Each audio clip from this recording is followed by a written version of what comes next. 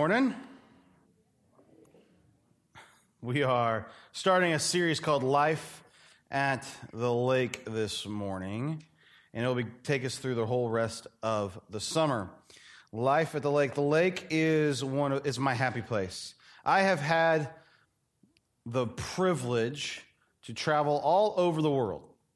My dad got a Eli Lilly sabbatical when I was 18 years old, which means the pharmaceutical company that my family has been paying into for years and years and years gave us some money back, is basically what happens.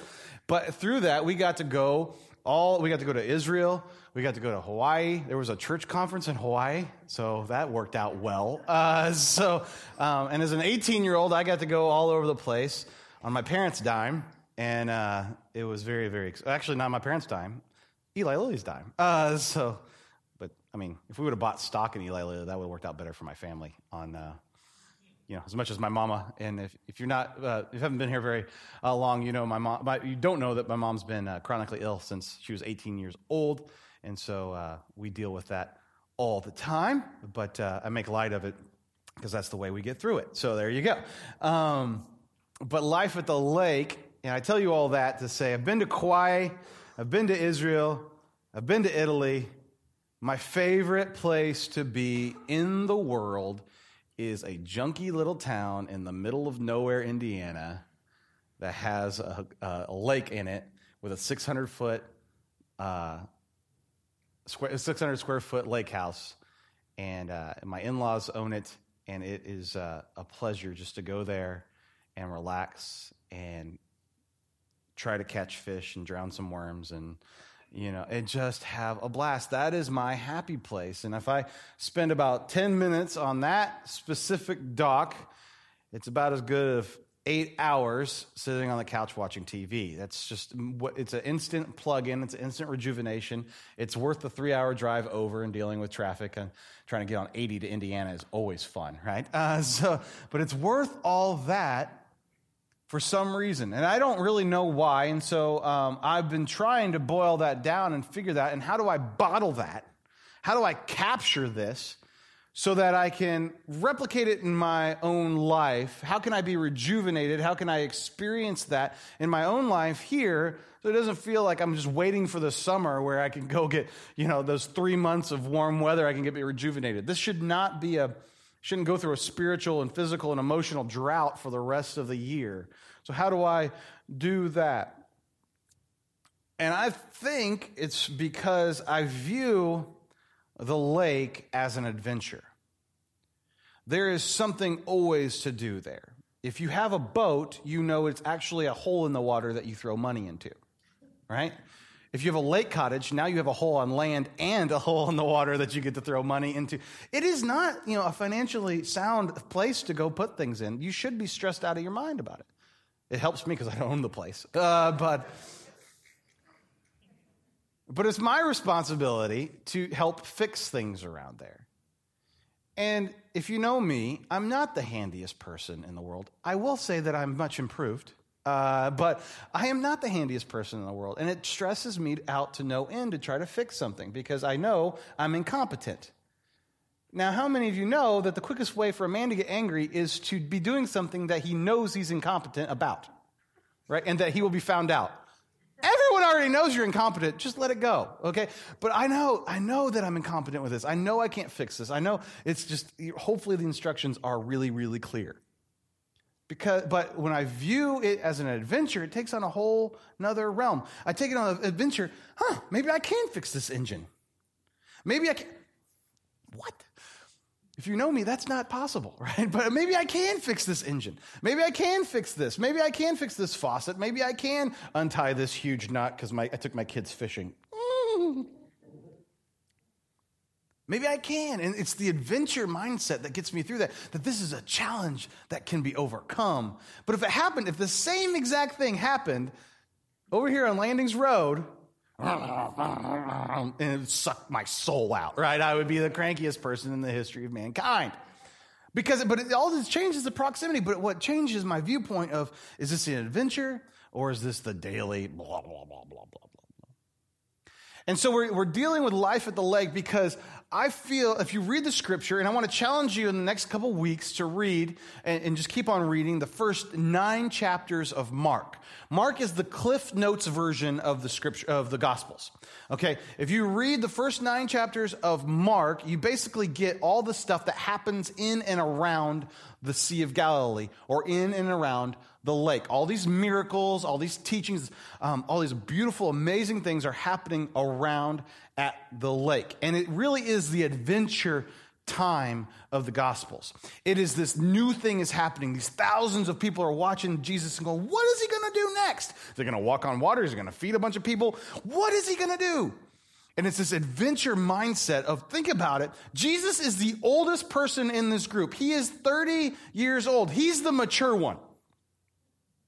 I know a couple 30-year-olds. Not the most mature people in the world. So he's the oldest. The youngest is probably 14, 15 years old. So you get a group of guys from 14 to 30, and they are on an adventure to change the world. And that's what we get to see when we look at the Gospel of Mark in chapters 1 through 9. So if you read that on your own, you can start putting it through that paradigm of what adventure is going on here. Because I don't think we read the scripture as an adventure type thing. We read the scripture like, okay, what can I get from that? What's going on here? Okay, well, that was kind of boring. I don't understand what's going on. Those are really big names, right? That's what we are at first glance look at in the scripture. But if we start to just enter into our relationship with the scriptures, what is happening here? What kind of adventure is happening? Our whole mindset changes, just like mine does when I'm over at the lake or I'm here. And so I want to switch my mindset to this adventure mindset in every day, not just when I get to go drown some worms. And I hope to show you how to do that over the next 10 weeks or so as well. I got some Sea of Galilee pictures here for you. I want to show you where we're going to be spending our time. Okay? If you can bring those up, that'd be great. Just the first one would be great. Okay, this is the Sea of Galilee.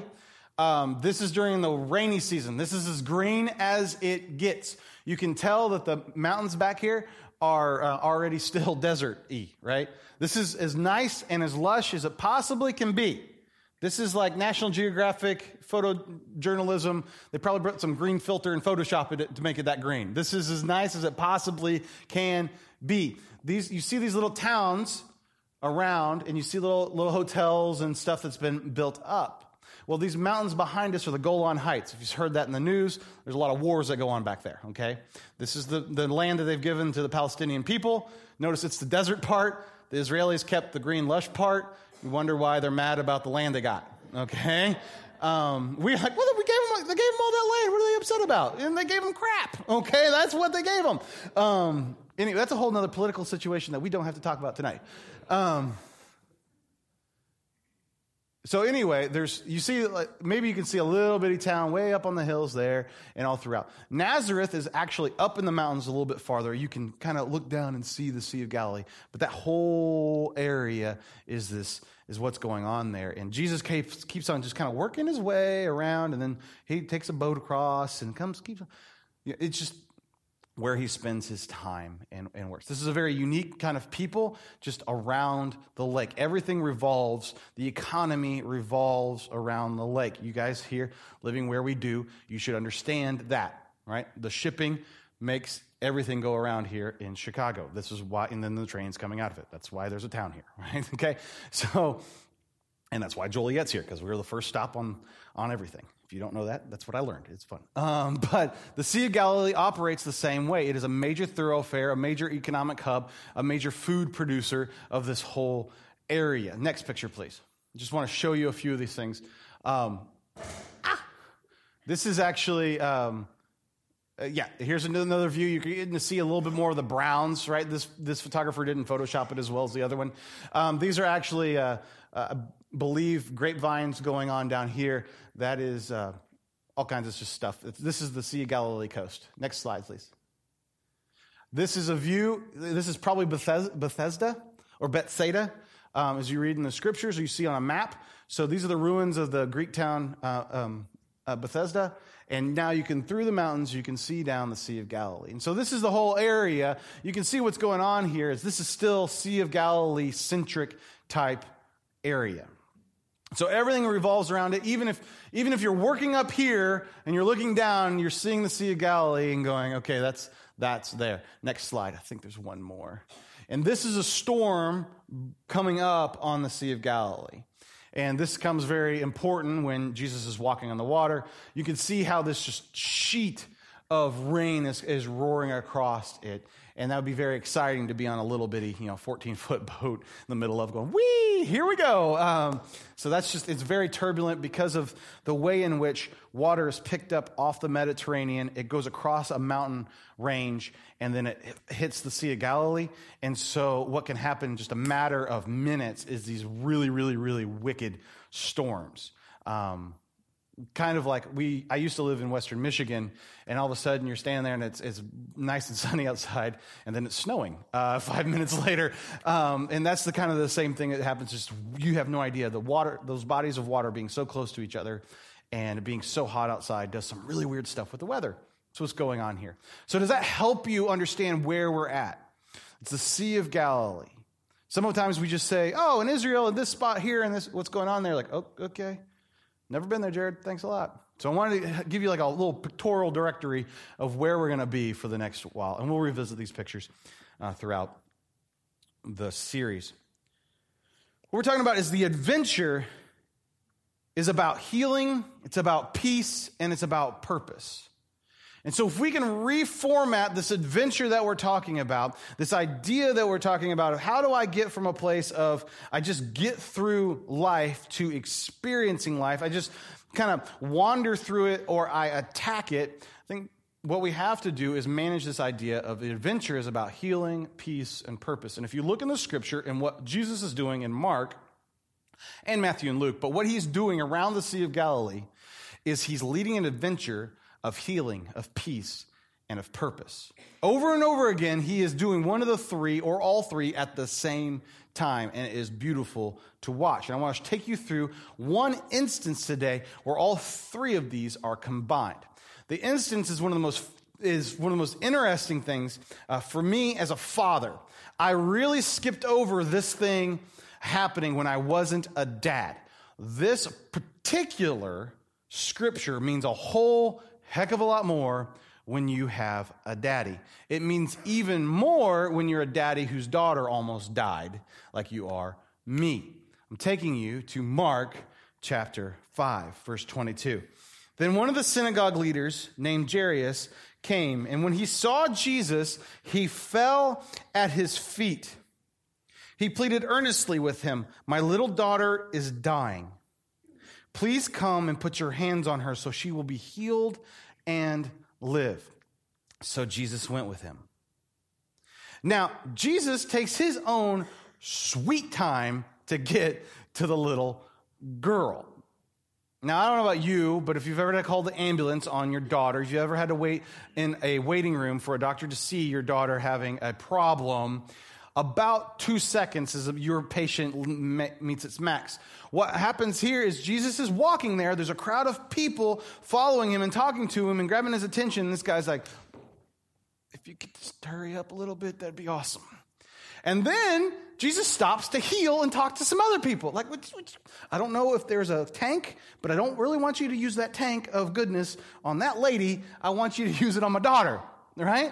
It's very, very, interesting feeling for Jairus. I have to give him a lot of just credit for how he handles this situation, because I picked Jesus up, put him on my shoulders, and carried him to my daughter. You are the one who is supposed to be fixing my daughter. All right? Please get there. The adventure is about healing, peace, and purpose. Mark 5:41, he took her by the hand and said to her, Talitha cum, which means, little girl, I say to you, get up. And he heals this little girl. Jairus does something amazing. He goes to the one who can fix her. He doesn't go tell his friends. He doesn't go tell his in-laws. He doesn't go and call the policeman. He doesn't put it on Facebook. He goes directly to the one who can fix the problem. Think about this. He's a synagogue leader, a Jewish synagogue leader. So really, the person who has the most political to be challenged by Jesus, like the one who should distrust him the most, he's like, you know what? I don't care about that stuff. I don't care about the politics of this. I might lose my position in the synagogue. I might lose my position in the community. I might lose some business because of this. I don't care. He's the one that can fix my daughter. I'm going there. And he goes to the one who can fix it. Healing happens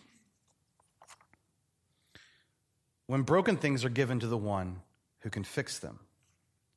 Because sometimes we take our broken things to people who don't have the power, don't have the knowledge, don't have the ability to fix them.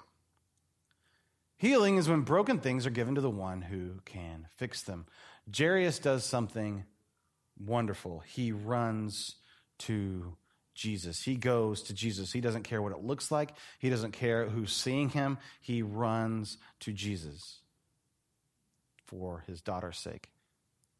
November 13th, 2010, my daughter was as gray as these walls.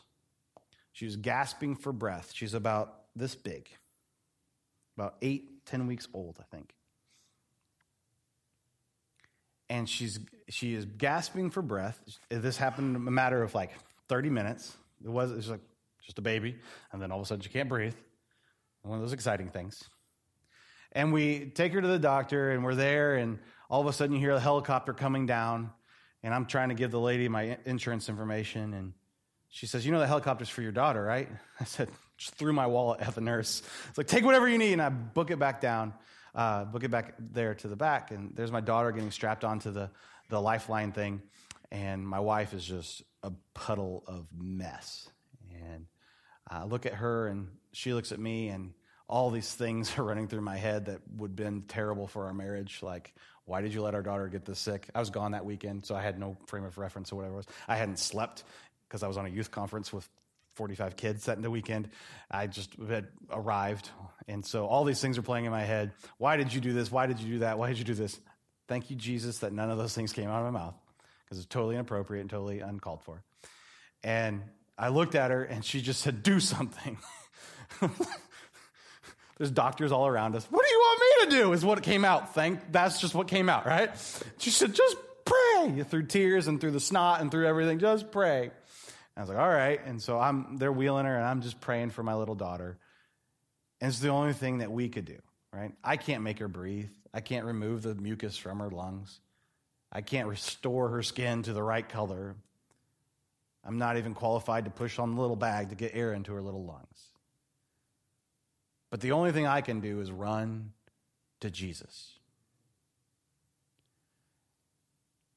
For a lot of us, we're dealing with sons and daughters or loved ones who may not be gasping for physical air, but they're gasping for spiritual air. They're gasping for emotional air. They are drowning in their own pity, in their own sorrow, in their own stuff. And the only thing that you can do is run to Jesus. Jairus gives us this example. He just books it to Jesus. I don't know. I can't go to anybody else. Nobody else needs to know about my stuff. Nobody else needs to know about my issues. I just need to run to Jesus. How do we do that? I think Jairus gives us that exact thing to do. Healing is what takes place when we take broken things and give them to ones who can fix them. And far too often in our life, we go to other people that can't fix them. Far too often, we take them to Oprah or Dr. Phil. Far too often, we take them to places that they're not even equipped to take care of what it is, when Jesus is equipped to deal with the issues. The second thing he does is he humbles himself. Think about this as a leader in the community, and the scripture says he throws himself at Jesus' feet. He throws himself at Jesus' feet. He throws himself at Jesus' feet. This is amazing to think about. The posture of that, to come before Jesus and I'm nosediving because I'm worried about my daughter. My daughter is dying, but I'm nosediving at Jesus' feet to say, please come, heal my daughter. Do you have this in your image? Do you have this in your head? Because this is what's going on, and this is the same posture that we need to assume when we go to Jesus, is this posture. And I got to be honest with you. Sometimes in my posture, when I'm asking for healing, either spiritual, emotional, or physical healing, I'm trying to look him in the eye. Because I've been taught as a man, you shake a hand, you look him right in the eye. I am not an equal of Jesus. I have no business looking him in the eye.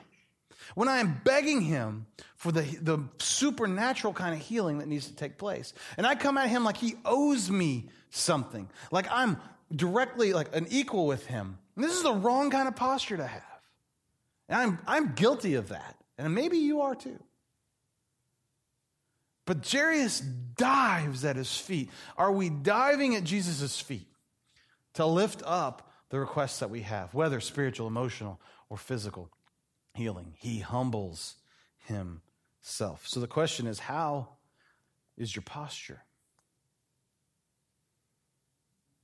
He trusts in Jesus, the third thing.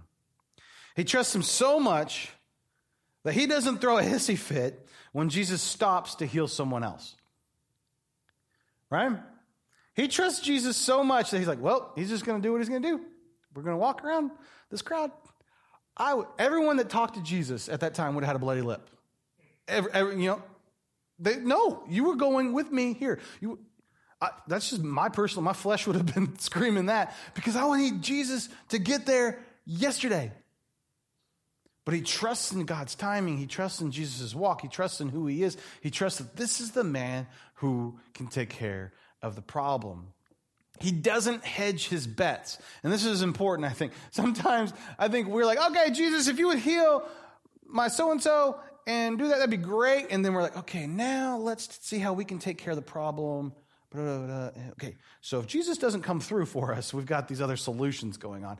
And Jairus isn't running around town like going to find a different doctor and be like, hey, can you come with me too? Or another prophet, like, can you come over here too? Because if this guy doesn't work out, we got number 2, number 3, number 4 on the list. And I just sometimes, especially with some of our issues, we're like, oh, well, if that doesn't work, if Jesus doesn't work, we'll go to option B.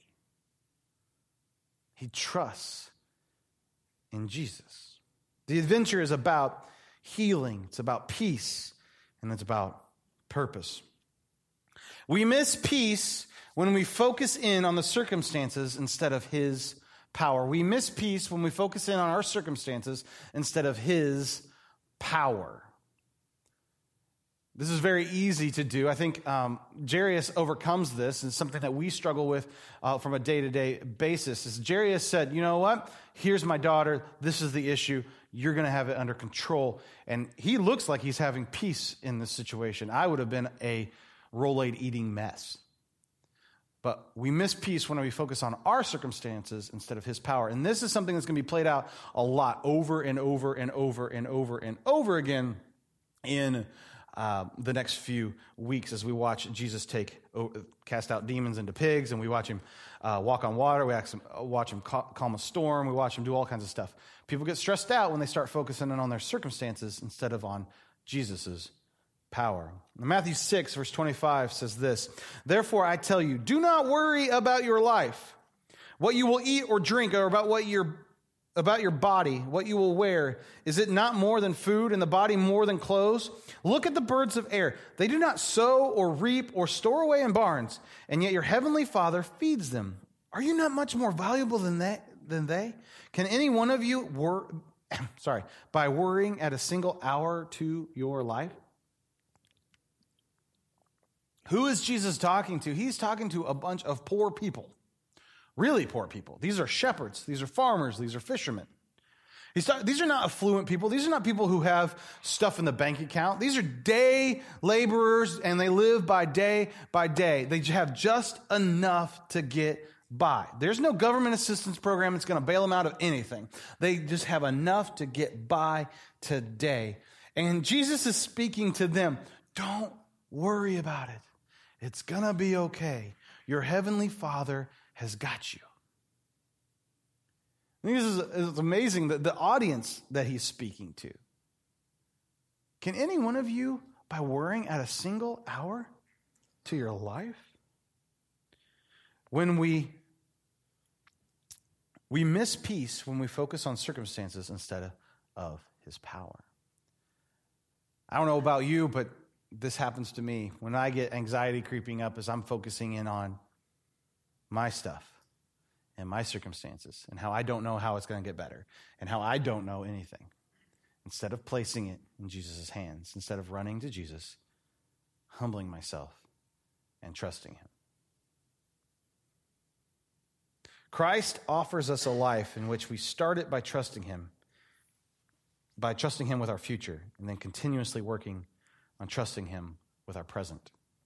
I don't understand this. I do it all the time. I am perfectly okay with trusting God with my eternity. That forever, my eternity, that I will be in heaven. I don't have a problem trusting him with that. But the next 5 minutes, that's hard to give him. And that's totally backwards. But that's just where I'm at. And maybe you're at too.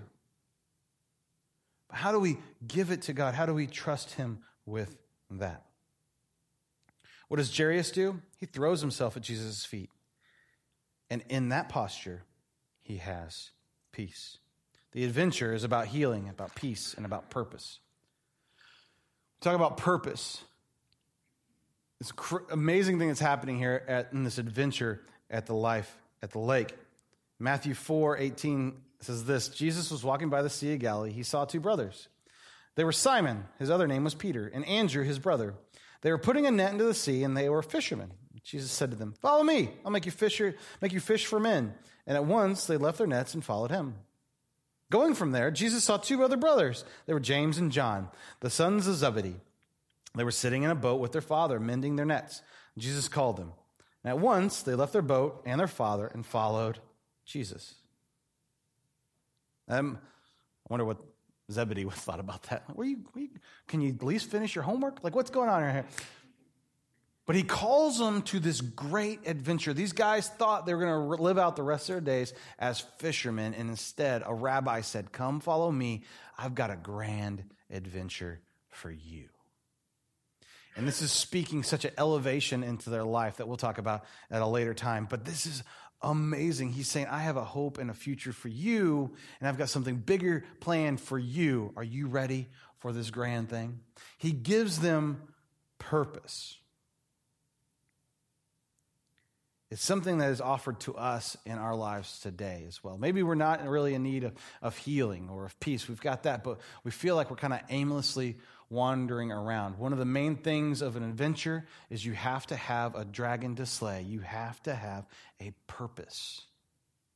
And this is what Jesus is offering us. What does Jairus do about this? He trusts Jesus. At the scariest moment of his life, he trusts Jesus.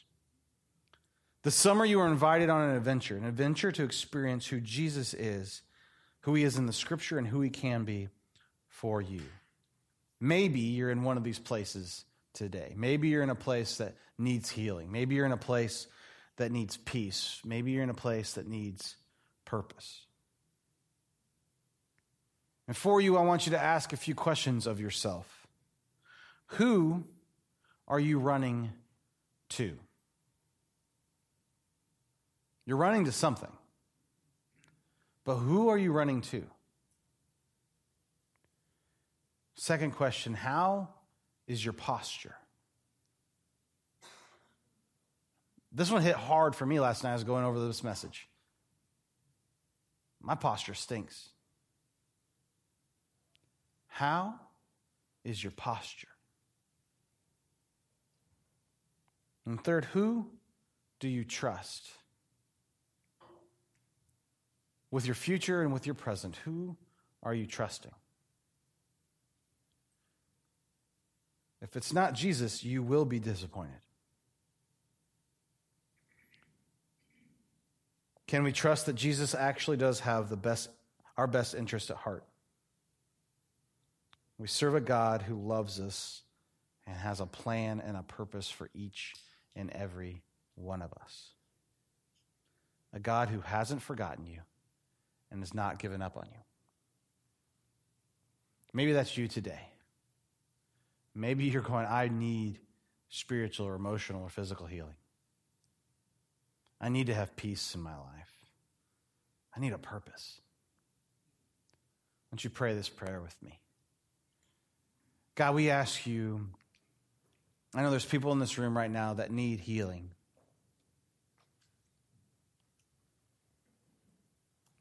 There's scars and there's wounds and there's stuff and there's issues and there's physical manifestations of all of that we desperately need your healing touch. That we come before you right now and say, God, I need your touch. I need your healing.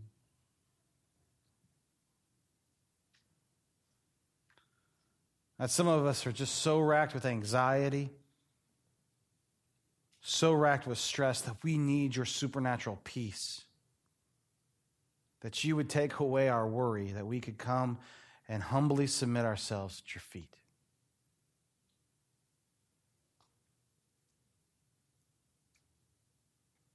Lord, some of us need purpose.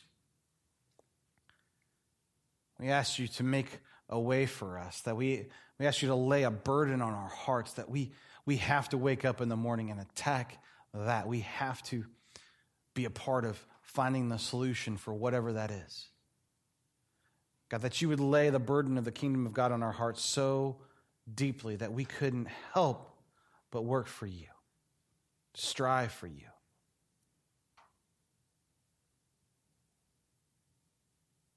But right now we want to run to you, lay at your feet, and trust you. God, will you be Lord of our lives? Will you take away our past and give us a hope and a future? In Jesus' holy name I pray. Amen.